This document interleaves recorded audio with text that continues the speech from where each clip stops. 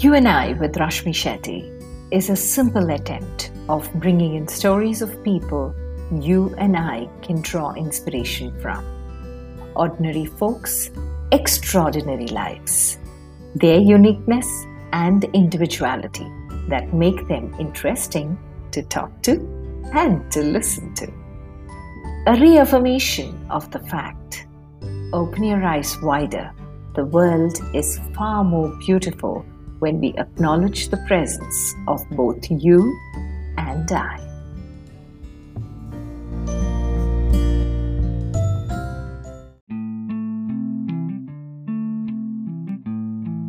Our guest today is Bhavna Isar, the founder and CEO of a social venture, Caregiver Saathi, which supports family caregivers as companions for their well-being across a variety of psychosocial needs through coaching, counseling, support groups and training. Passionate and with diverse interests, after her corporate stint in HR, she is today an organization consultant in the areas of change, leadership development and organization building.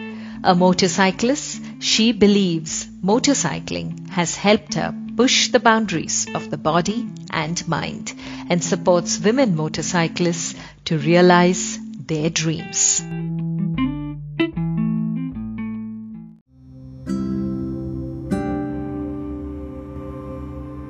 Hi Bhavna, wonderful meeting you and welcome to You and I with Rashmi Shetty. How lovely to be here. Thank you, Rashmi. Bhavna, I love the work that you do. I love the impact that you're creating thanks to Caregiver Saathi. What is really intriguing me is, where did Bhavna begin her journey? How long back can you take us? Very often I would talk about myself as somebody who was wearing multiple hats or had multiple sides to her. Caregiver Saathi is just one part of who I am. But it increasingly feels like the coming together of many other seemingly disparate parts that were me some time ago.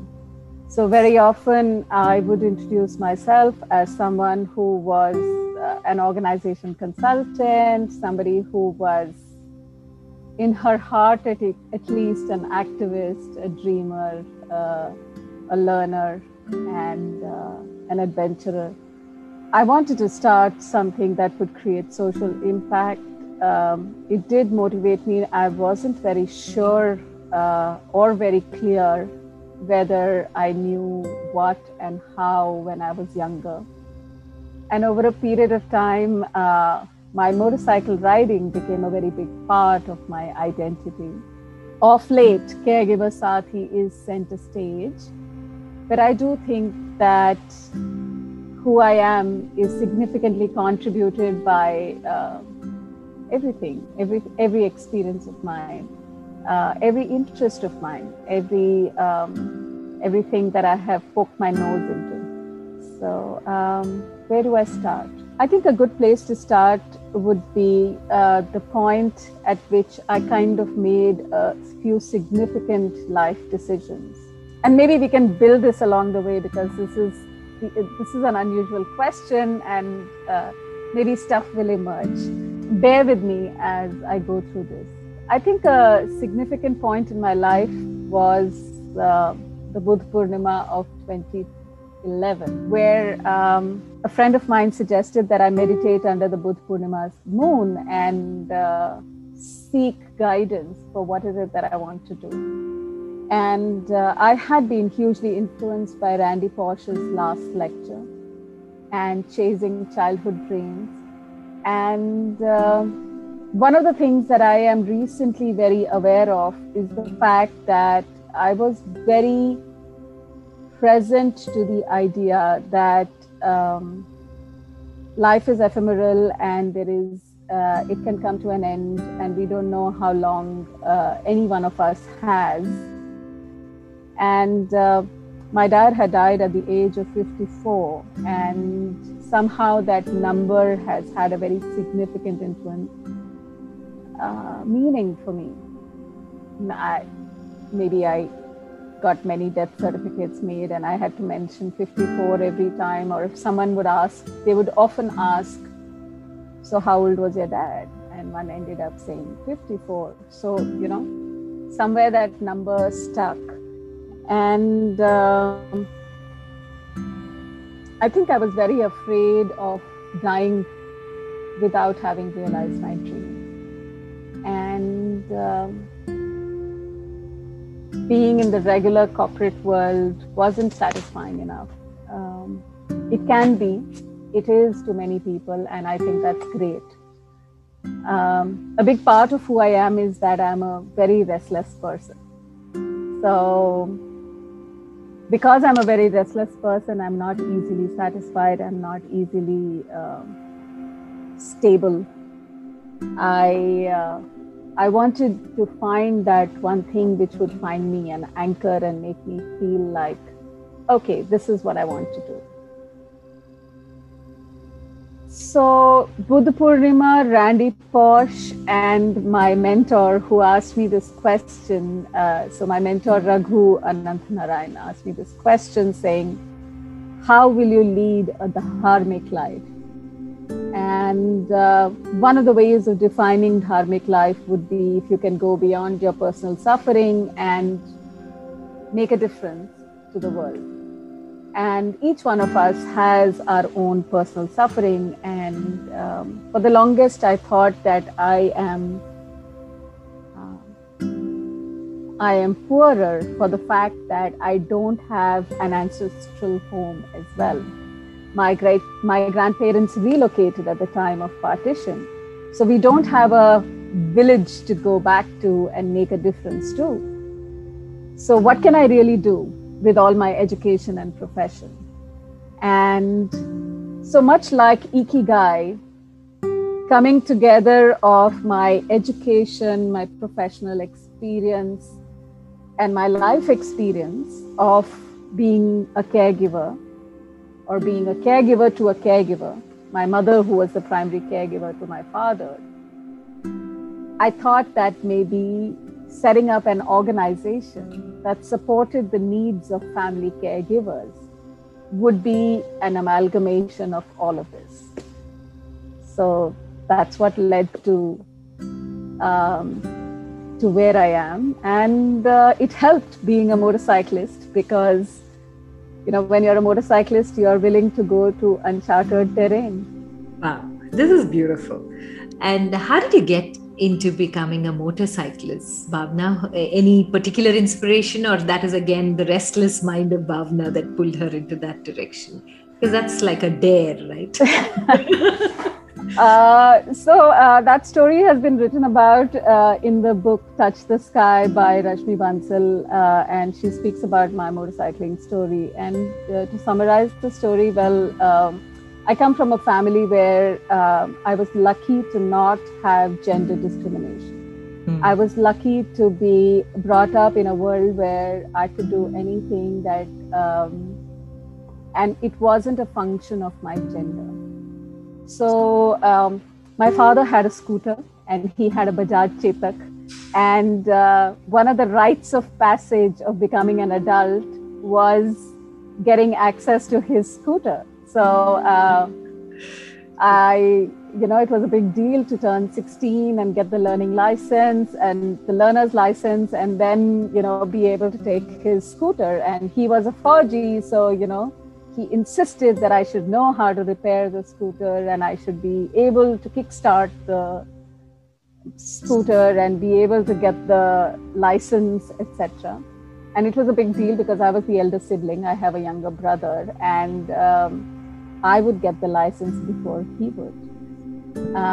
Unusual for our times, and unusual, I think, in homes where there are boys and girls. Usually boys get that access. For me, I took it for granted.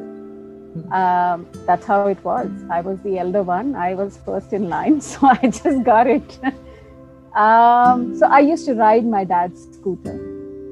And I used to, when I was in college in Delhi, it was unusual, but it used to give me a thrill, So I was that young girl in the building who used to ride the scooter. And it was very helpful to go to the university campus and do my extra NIIT classes. It kind of got me around faster than DTC buses. It was also more safe than DTC buses. So, of course, there would be boys on the road who would try and unnerve you while you were driving if they knew a girl is driving. And I didn't think much of it. The fact that I could ride a two-wheeler. And that led me to XLRI Jamshedpur. And in XLRI Jamshedpur, our beautiful campus was in a place which was far from the shopping area. And, the auto rickshaws were prohibitively expensive. So either you were mindfully going or, there were some boys on the campus who would have motorcycles. And, you could ask them and they could take you. And my thing was that I don't want anybody to take me. I will just give me your bike. I can take mine.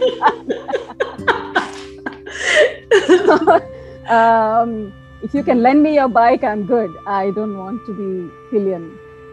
And, bike riders are a little possessive about their motorcycles. Bikes, especially young men for whom this would have been, an opportunity. Yeah.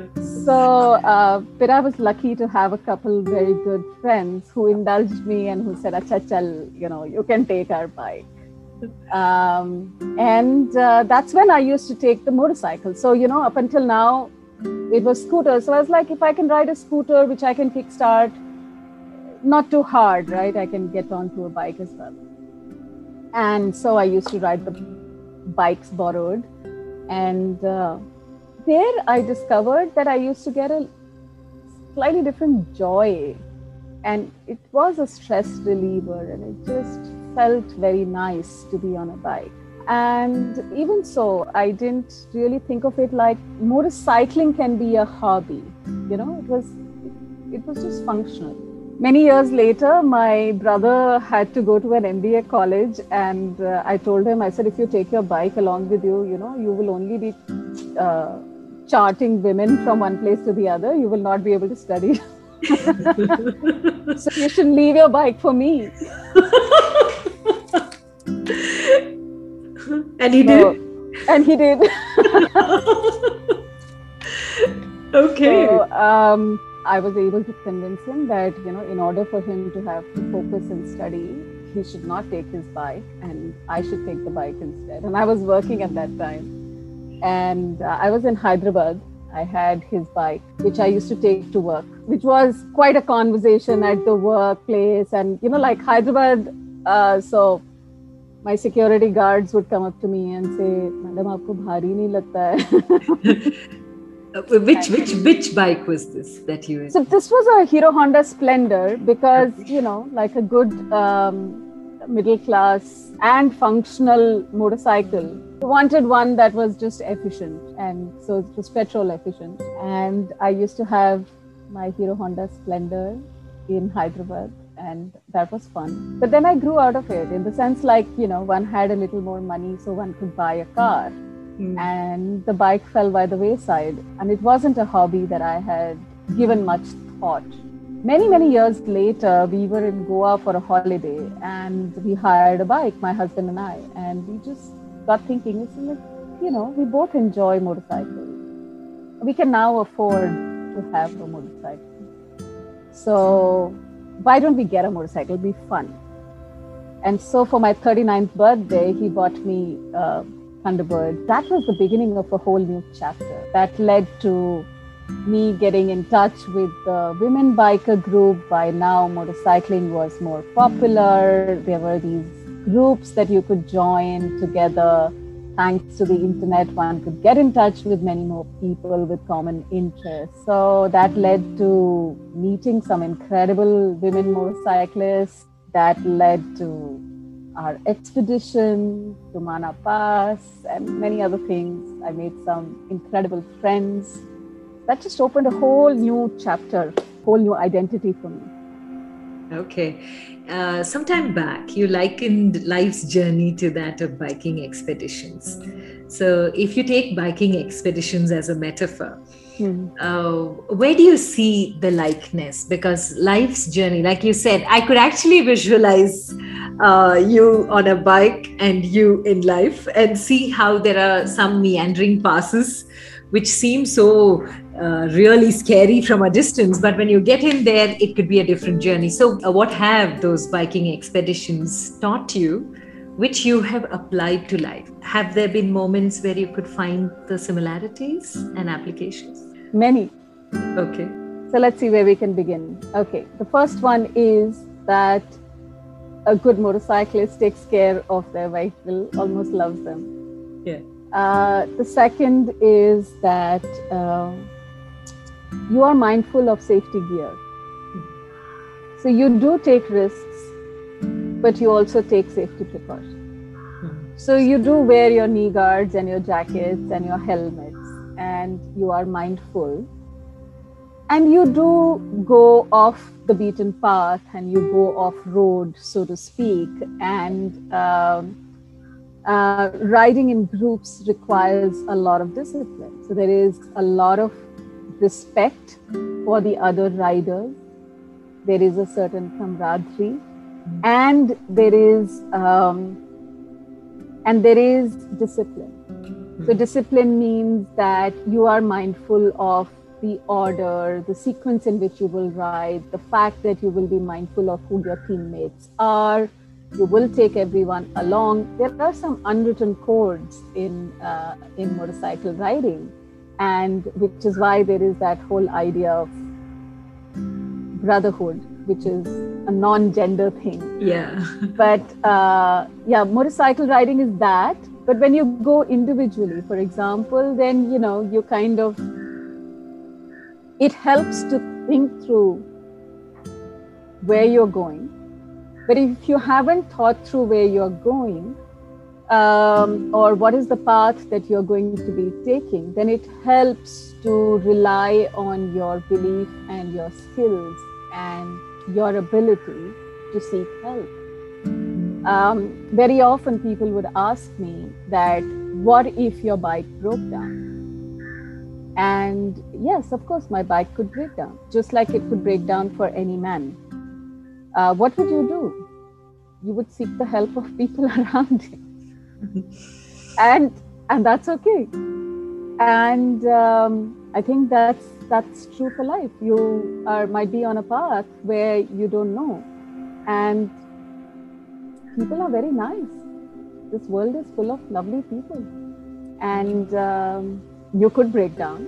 Your system could not work. But people are more people are willing to help you than people willing to cheat you or fraud you. And you do encounter strange experiences, and you do encounter people who disappoint you. And you do fall off your bike. But that was another major experience that I had. You can't go on an expedition thinking, I will never fall off the bike. You will fall off the bike. How much ever skillful rider you are. So be prepared to fall off and get back on. And you will hurt.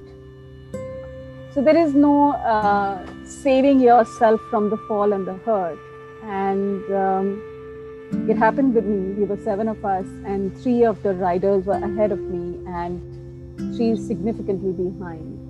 And we were on this terrain which was really rocky because it was above the tree line.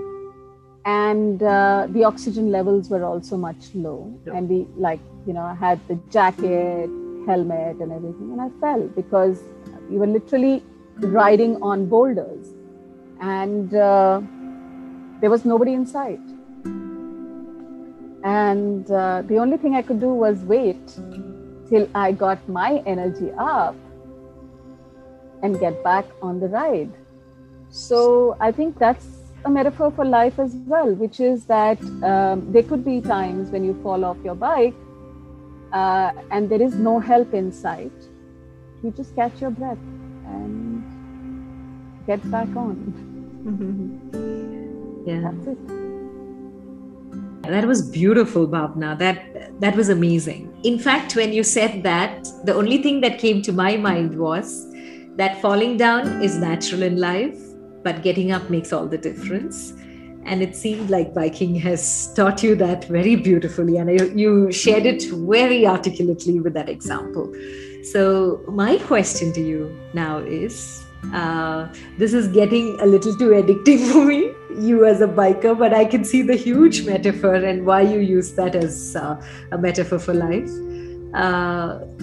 Were there certain things that you took for granted which suddenly opened your eyes towards, like, oh my God, this is a gift. I need to be more careful about how I use it, or I should not take this for granted. It's a blessing, in fact. Were there any of those aha moments on your rides? So this is a tough question, but I'm going to go with it because I have the biker spirit. And this is off-road, so, yes. Right? High-five. I started by saying that I think I took my, the environment in my home for granted.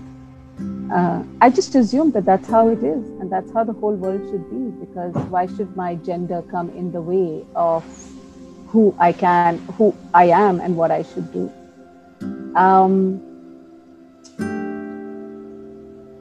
I found that more often than not, among motorcyclists, there's a very little gender divide. There tends to be a bias, that is true. Very often you will find that people will say, oh, woman rider, or, woman driver. But it is significantly lesser among people who are motorcyclists. But let's not stereotype and let's not broad brush. So the other thing that I think I took for granted and motorcycling taught me was that you cannot jump into something without equipping yourself. My father insisted that I kickstart his blessed scooter till I got that right. And today you have auto ignition, but that auto ignition can go bad.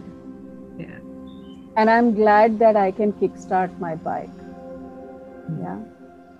And there's a little joke between me and my daughter that I can kickstart my bike, but sometimes my husband can't.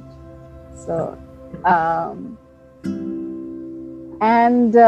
so I think being fundamentally prepared is something that I kind of took for granted, which was a part of my bringing up. My dad insisted that it used to irritate me, but he insisted, take the scooter off the stand, put it back on. Take it off the stand, put it back on. I mean, very foggy training. But it held me in good stead because it kind of made me comfortable with the weight of the bike. I kind of took it for granted that I could navigate that heavy vehicle. But it's something that the motorcycling kind of precipitated in my thinking. There are a few other things that I think motorcycling brings out, which is, when you go out, you get ready for it. It's almost like going for war. You kind of put on your jacket and dress up and you wear your helmet. And there's a little ritual to it. I think when you want to go on a journey, it's helpful to have a little ritual, and it's helpful to have a little preparation time where you kind of bring all your senses to that one activity that you're going to be doing. Mm-hmm. So, and be okay with that, okay, I might be faced with surprises and there will be instances when I might fall down, etc. But it's good to do your checks, right? Is your oil in okay? Is your petrol okay? Is your bike working well, etc., etc.? Do you have all the things before you go? And you can still be surprised. Yes. So I think motorcycling teaches you to be well prepared as much as be ready for surprises, which is a life lesson. Yes, definitely it is.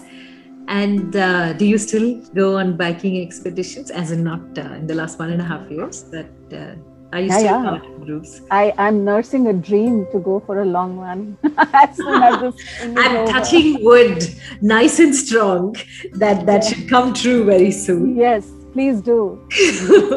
I can't die before that.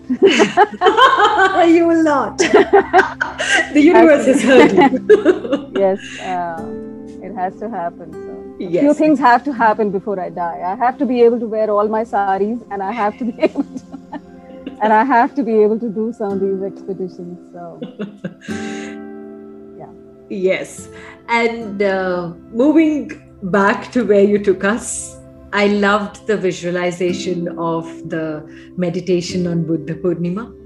And from there, how has your journey been and what happened? Did something stir in you after that meditation? Did it help you alter? Did it help you stabilize, center? What happened? Because that is something that we left at the meditation point and moved on. So nothing dramatic. Actually, it was quite underwhelming. It was like, oh, okay, but nothing happened. So I think I probably just got a little clue. So the clue was that, okay, I'm not too sure what I want to do, but I do know what I don't want to do. So I do want to chase my childhood dreams, and I do want to list all the things that I want to do before I die. And it's not like a bucket list, but here's what will give me the gratification that I have lived the life that I want to. And I think a lot of people do that much ahead. They live the lives that they want to. In my case, it wasn't so for whatever reasons. I didn't necessarily live for myself. And so it was an opportunity for me to say, okay, I'm going to do what I want to do, and I can make that choice today. If I am, I tend to be very involved in what I do. So if I am going to be a full-time employee with an organization, it's hard for me to do anything else. A lot of people do a very good job with that. They do many other things. But for me, that didn't work. So for me, it was important to say, I'd rather be an organization consultant that had the choice of the organizations that I was working in, that had the choice of the kind of assignments I was doing, because this is something that I have liked doing. I have a skill in it also, gets me the bread and butter. So, but this is what I want to do, and this much. But I do want to do I do want to indulge in my hobbies, and I do want to figure out what this is. So it was at that time just, let's figure out what this is. And I'm willing to deviate, make mistakes, etc. So that led to saying that one of the biggest things that I wanted to do was to honor the memory of my dad and our experience. So the natural next step was, he had a very rare neurological condition. So can I do something for people who are similarly affected? And that led to this whole page around multiple system atrophy. And I wasn't very close to his particular condition. And my mother was the primary caregiver. And one day on our page, which was a Facebook page at that time, we got a question saying, are you talking about multiple system atrophy, or are you talking about multiple sclerosis? Because the two are very different. And that led me to think that while I am talking about multiple system atrophy, perhaps it is not important to talk about the disease per se. Perhaps the common denominator across multiple such conditions is the family caregiver. I am more close to the caregiving experience than the disease itself. And that is what is really missing in our system, because there isn't a support system for the caregiver. So maybe we can broad base what we are looking at. And maybe what we can do is look at this entity, which is the caregiver, and say, okay, the disease is taken care of, but what about the rest of their lives? And that's where the idea of research around caregivers, their needs, how is it different in the West versus what's going on in our country, what's our history, what are our sensibilities, came about. So for a significant period from 2011 to about 15, 16, I was literally marinating in the material and reading as much as I can, dipping into life experiences of people, etc., and making meaning of it. And it was only around 2017 I started talking to people like, what would this look like? And people gave me feedback, and every conversation helped refine the idea. And then one day my friend told me, my classmate, she said, "तुम बस बातें ही करती रहना, कुछ करना मत." And that just hurt me. Like, okay, let's just do something now. Maybe we will not have the perfect answer, but maybe we will have something. So that's when in 2018, on my mom's birthday, I announced the website and said, okay, this is what Caregiver Sathi is, and this is what we will be doing, and blah, blah. And obviously, with every passing day, the idea or the concept has evolved, and the concept has gotten sharper. It was never so clear. It still isn't very clear. We are still figuring out a bunch of things, but we've come a long way. Yeah. No, I completely agree with you, Bhavna. Caregivers don't have a common space. And, it was a conference of making people inclusive and the society inclusive. It's called the India Inclusion Summit that I had gone to. And I met up with a caregiver there whose brother was on stage for some achievement. And at that point, when she said that she's a yoga instructor herself, and she said when my brother was in Bombay, there was no problem having a caregiver with him. But now he's 35 and he needs to be carried. And to get a caregiver in Bangalore is such a big task. And so as on date, I'm doing it. My husband does it when he's around, but it's very tough. And she had tears in her eyes. And at that time, I was like, oh my God, this is one community that nobody's talking about. I'd like to point out something. But in this case, the example that you're talking about is a professional caregiver. What she doesn't recognize is that she's a caregiver. Yes. And I would like to point out that at Caregiver Sathi, we want to work with the family caregiver. Because very often family members don't see themselves as caregivers. No, exactly. Like when she had tears saying, I don't know who to go and share this with. I teach people de-stressing with yoga, but I don't have a space which is safe enough for me to go share this. And I feel that is something which nobody thinks about. And while I came back home on my entire journey, I was only thinking, that's so true.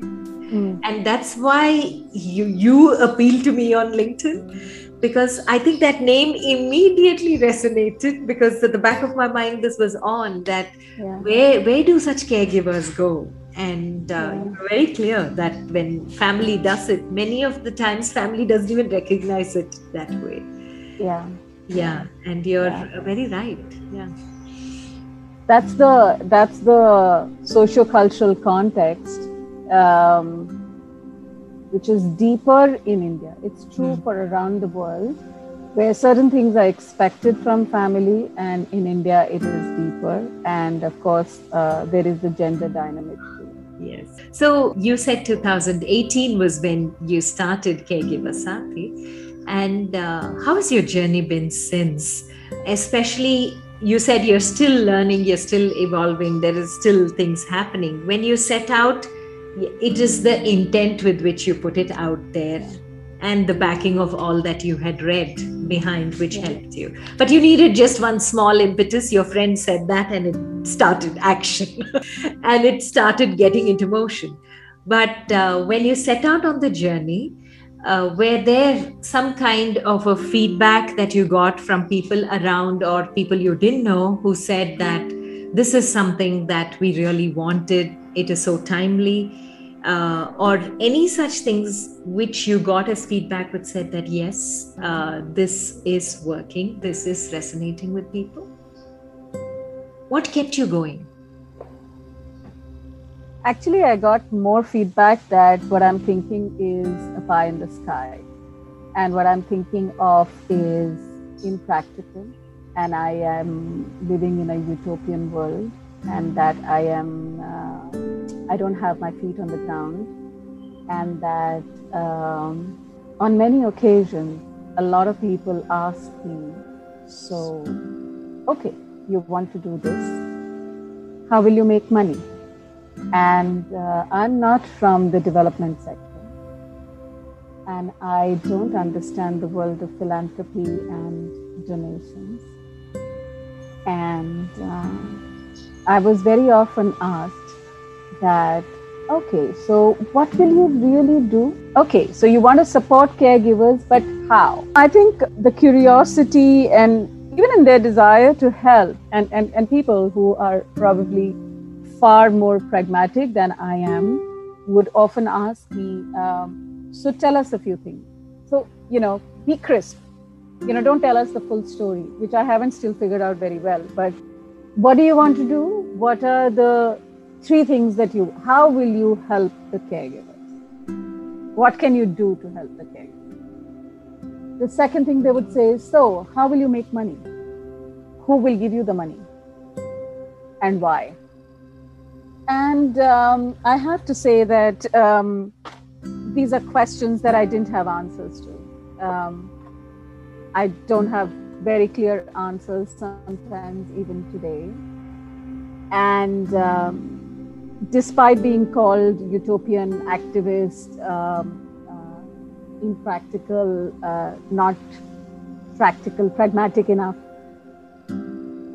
my view very strongly was that we will figure it out. But just because I don't have the answer right now doesn't mean it's not a problem to be solved. So we had to do a lot of things to just figure out what this universe is. Like my mother often says, you were just simply plowing the ground, right? Because it was an not so fertile land, let's just say, not so ready. And I was not being a classic entrepreneur. So one of the things, what does a good entrepreneur do? And I was, this was a question to meditate on. And one of the things that came up for me was a good entrepreneur is one who is able to recognize a market opportunity, who is able to get a market product fit, which means that people recognize that they need something. And you have a product or a service that meets that need. And here I was, plowing around, trying to create a need that wasn't necessarily well articulated, well precipitated, and adequately understood. And yet I was going about it in a very bumblebee kind of a way. You know the story about the bumblebees, right? So bumblebees aerodynamically should not be able to fly given their huge bottoms and small wings, but they do for the simple reason that they don't know aerodynamics. So I relate with the bumblebee, not just physically, but even otherwise. I think I was going about my work like that, and there wasn't adequate, and so we charted a path for ourselves, saying that okay, plowing and seeding the thoughts would mean creating awareness and talking to various communities, getting a hang of, what are the hospitals doing in this area, and who are the influencers, and who are the affected parties, and what are people thinking, etc. So it was really ab initio, because although there is some work around this in some of the Western economies, it is very different given the socio-cultural context in India and the state of the gender dynamics in India. And a typical venture would require you to think backwards from where will the money come from. And for that, I'm grateful to my grandmother. She used to say that, people who have a lot of money tend to have small hearts. So if we have to retain our heart and our care and compassion, then we have to stop worrying about money. And if you look at our Indic wisdom also, if you run after Lakshmi, she runs faster away. But if you don't run after Lakshmi, if you go for Saraswati, or if you go for Parvati, whatever, Lakshmi follows. And that's the right path. I hope Lakshmi will follow. I live in that hope. I'm building the case. I hope you are listening to me, Goddess. Or not listening, and you will just follow.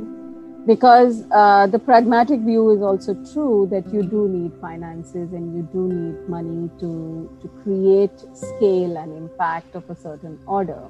It is not sustainable. I do stay up late at nights worrying about where I will get the money to pay the salaries that I have to pay. And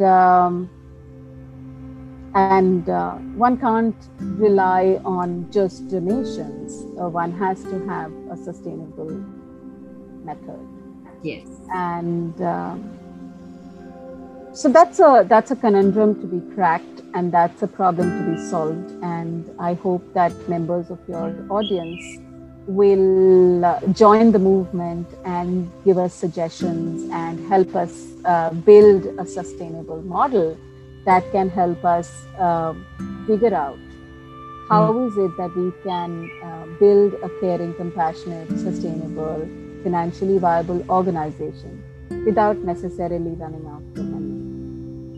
I'm into that, Bhavna. But in the last 1.5 years, everything took a back step, and caregiving somewhere came to the forefront. Has anything shifted in the thought process of people you're interacting with towards caregiving and caregivers in particular?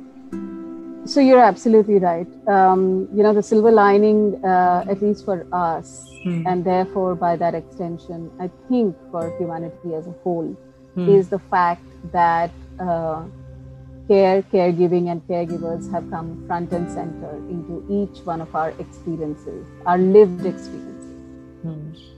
There would be a moment of gloom and doom when I would start my presentations with the sentence saying, we are sitting on a healthcare crisis and it's going to blow up in our faces. And I used to think I'm so dramatic. But here we are. And earlier I would have to say, imagine this world of a caregiver where a caregiver feels helpless, socially isolated, inadequate, is grappling with feelings of guilt and anger and frustration, and is grappling with mental health challenges. Today, I don't need to say that. Everybody has that experience. I don't need to paint a picture of that experience, for example, right? And the fear of death and the fear of losing people at any point in time is the reality of the family caregiver of someone who is terminally ill. As of 2020, there were approximately 19 crore people with those kind of conditions. But because of COVID, it is more than 1 billion people who now have the similar experience. So I have bittersweet feelings about it, in the sense that it's too big a price for us to pay to learn some of the things that one wanted to do with the organization. But it is what it is. And a dear friend of mine often reminds me, so when I say that, gosh, I just wish we didn't need COVID for people to recognize Caregiver Sathi. And this friend of mine is very kind and gentle, and that's what I think friends are. So he says that, Bhavna, if people are recognizing you now, it's because you have invested enough time to understand this phenomena before, and you're ready for offering something today. Exactly. Which is also true. And I accept that. I could have very easily gone down my corporate career and never done anything about this, and never been ready for this today, right? Yeah. So today, if there is one organization like Caregiver Sathi in India, there would have been none. So for that, I think that is definitely something. And I hesitatingly feel proud of. All the plowing that you did on that field to understand what it is, ask those questions, do the research, do the study, see the value, and just put yourself completely in front. I think that is now paying off, because now the ground is fertile. When you talk, people listen, and the need has come, like in one of the webinars, it was about grief, and she said that in a very rough Mayan translation of tumor is hardened tears. Okay, which I thought was so powerful. Yeah. And today it makes so much sense. Yeah. And caregivers most of the time are not completely unable in front of people who are sick to shed those tears. So where do they go? Yeah. And those hardened tears, in fact, impact the caregiver sometime later. Yeah. And I think this fertile space you have created is so powerful. So 3 learnings that you've had from life, which you would want to leave us with. 3 learnings. The first, the universe loves a believer. What that means is, if you have faith and conviction, there is something. I may not have seen the full import of that, but I'm going to hold on to that. So yes, I think that's one thing that I hold on to. The second thing that I hold on to is that people are nicer than they are not. And more people are nicer than they are not. But there is a part of me that is monstrous and devilish as well. I mean, I can be a very difficult and a very demanding or tasking person. And I suppose everyone is not just one type. So, but I think on balance that there is. It can be comforting, caring experience in general with people. The third thing is that it has been my favorite quote, actually. The world has a lot to give. Yeah? So do not approach the ocean with a spoon in your hand. Wow. Okay. Beautiful. That's beautiful. And I think right there we have the 4-letter word all of us are holding on to with a lot of prayers, called hope. Yes. Because just with that statement that the world has so much to give or a lot to give itself shows so much promise. Yeah. And I wish, I pray, and I promise my support wherever you need it, to make sure that the world gets whatever it needs now, because I think caregivers are the ones who are most affected with what is happening around. You spoke about the fact that where do caregivers find safe spaces to speak about the difficult emotions and difficult feelings? And Yes. because there is usually, your love for the other person, that you don't want to let the other person down, Yes. is why, and because you have a podcast, I wanted to mention that we have a podcast called Caregiver Diaries, in which we collect caregiver stories. And we give an opportunity for caregivers to tell their stories. It's called Caregiver Diaries because imagine a caregiver writing their diary, because a diary is a safe space. You can write anything in it. Yeah, yeah. And imagine you getting a peek into that diary. Correct. And these are anonymous. So you can listen to that story. And you can relate with it or understand it, appreciate it, or share your story without ever sharing your name or your identity. And storytelling, we know, is healing for the storyteller as well as the listener. Yeah, yeah. And any story, Bhavna, you can crisp it as much as possible, but any story that touched you and remains with you or has taken a piece of you? The one that I most passionately believe in is this. And I've been, because this is the one that we are working on, I will tell you. Pre the pandemic, I got to know about a young woman who had lost her husband in very tragic circumstances. He was a corporate employee and a very senior one. And because it was a sudden, absolutely unexpected passing, there were a lot of things to be done. Fortunately for her, a lot of people came forward to help, including the guy's friends. Yeah, some of whom who reached out to me to say, will you help her write a resume so that she can get a job? And I said, by all means. But for me, writing the resume is not just that task. So I wanted to get to know her a little better. And we set up a couple of conversations to get to know her.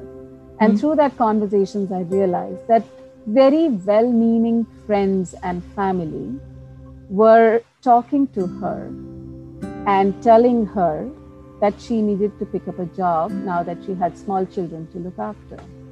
And therefore, although she was MBA Finance, and because that was a job that she had done long ago, that's the kind of career that she can pick, probably look at the organization where her husband was working, and that would be the right thing to do. But you know what? This woman had over the years, because of being a trailing spouse, had decided to venture into a business. And venture into a business of garments, which she was very, very good at, and she had a knack for. So she had clients that were very, very keen on staying with her. And yet she now had the pragmatic input of go back to where your parents are, pick up a job. Some even suggested you should take a job in a school, because you will have time for your children. And in my conversations with her, she told me, I cannot be a school teacher. I'm not good with children. I will die. And I don't think I want to go back to my finance job. But that seems like the most practical thing that I'm being advised to do. Here is the problem with how we look at women who may have lost their partners, and we advise them with our lenses. in our conversations, I realized that she wanted to just pursue her business. She wanted to stay independently. And of course, she was in deep sorrow of having lost the love of her life. Not only did we have to work with her sense of regret and sorrow and whatever, she needed someone who would tell her, you do what you want to do and I will support you. I will be your Sathi. I will be your companion. But you are in charge and you do what you have to do. And I think for all the women and men who are losing their partners in very tragic circumstances, they need to not be given help. We need to get over our savior complexes. We need to tell them that they are in charge and they need to lead the way. And we are here as companions, as sathis. And that we are holding the safety net. Not that we are going to lead them the way. People have more potential than we give them credit for. People have more capabilities than we recognize them for. So we should just let it blossom. But we should be there should something not work out. So that's what I'd like to say. And, you know, I'm so proud of this woman. She decided to set up her business. And she's living independently.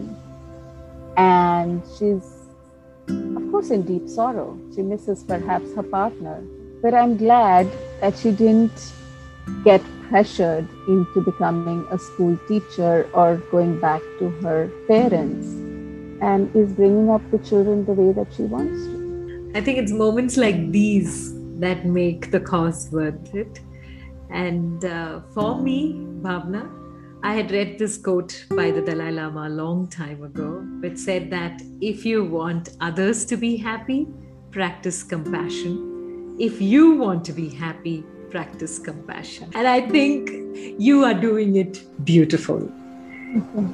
God bless you and all the very best in this venture. May all your dreams come true. All the effort of the plowing that you have done. Thank you. And may you get the right seeds to put in there. And if they're already there, may you get the right climate to get them all sprouting and making a difference to the world. Thank you. Thank you so much, Bhavna, for your time. Thank you. God bless. Thank you.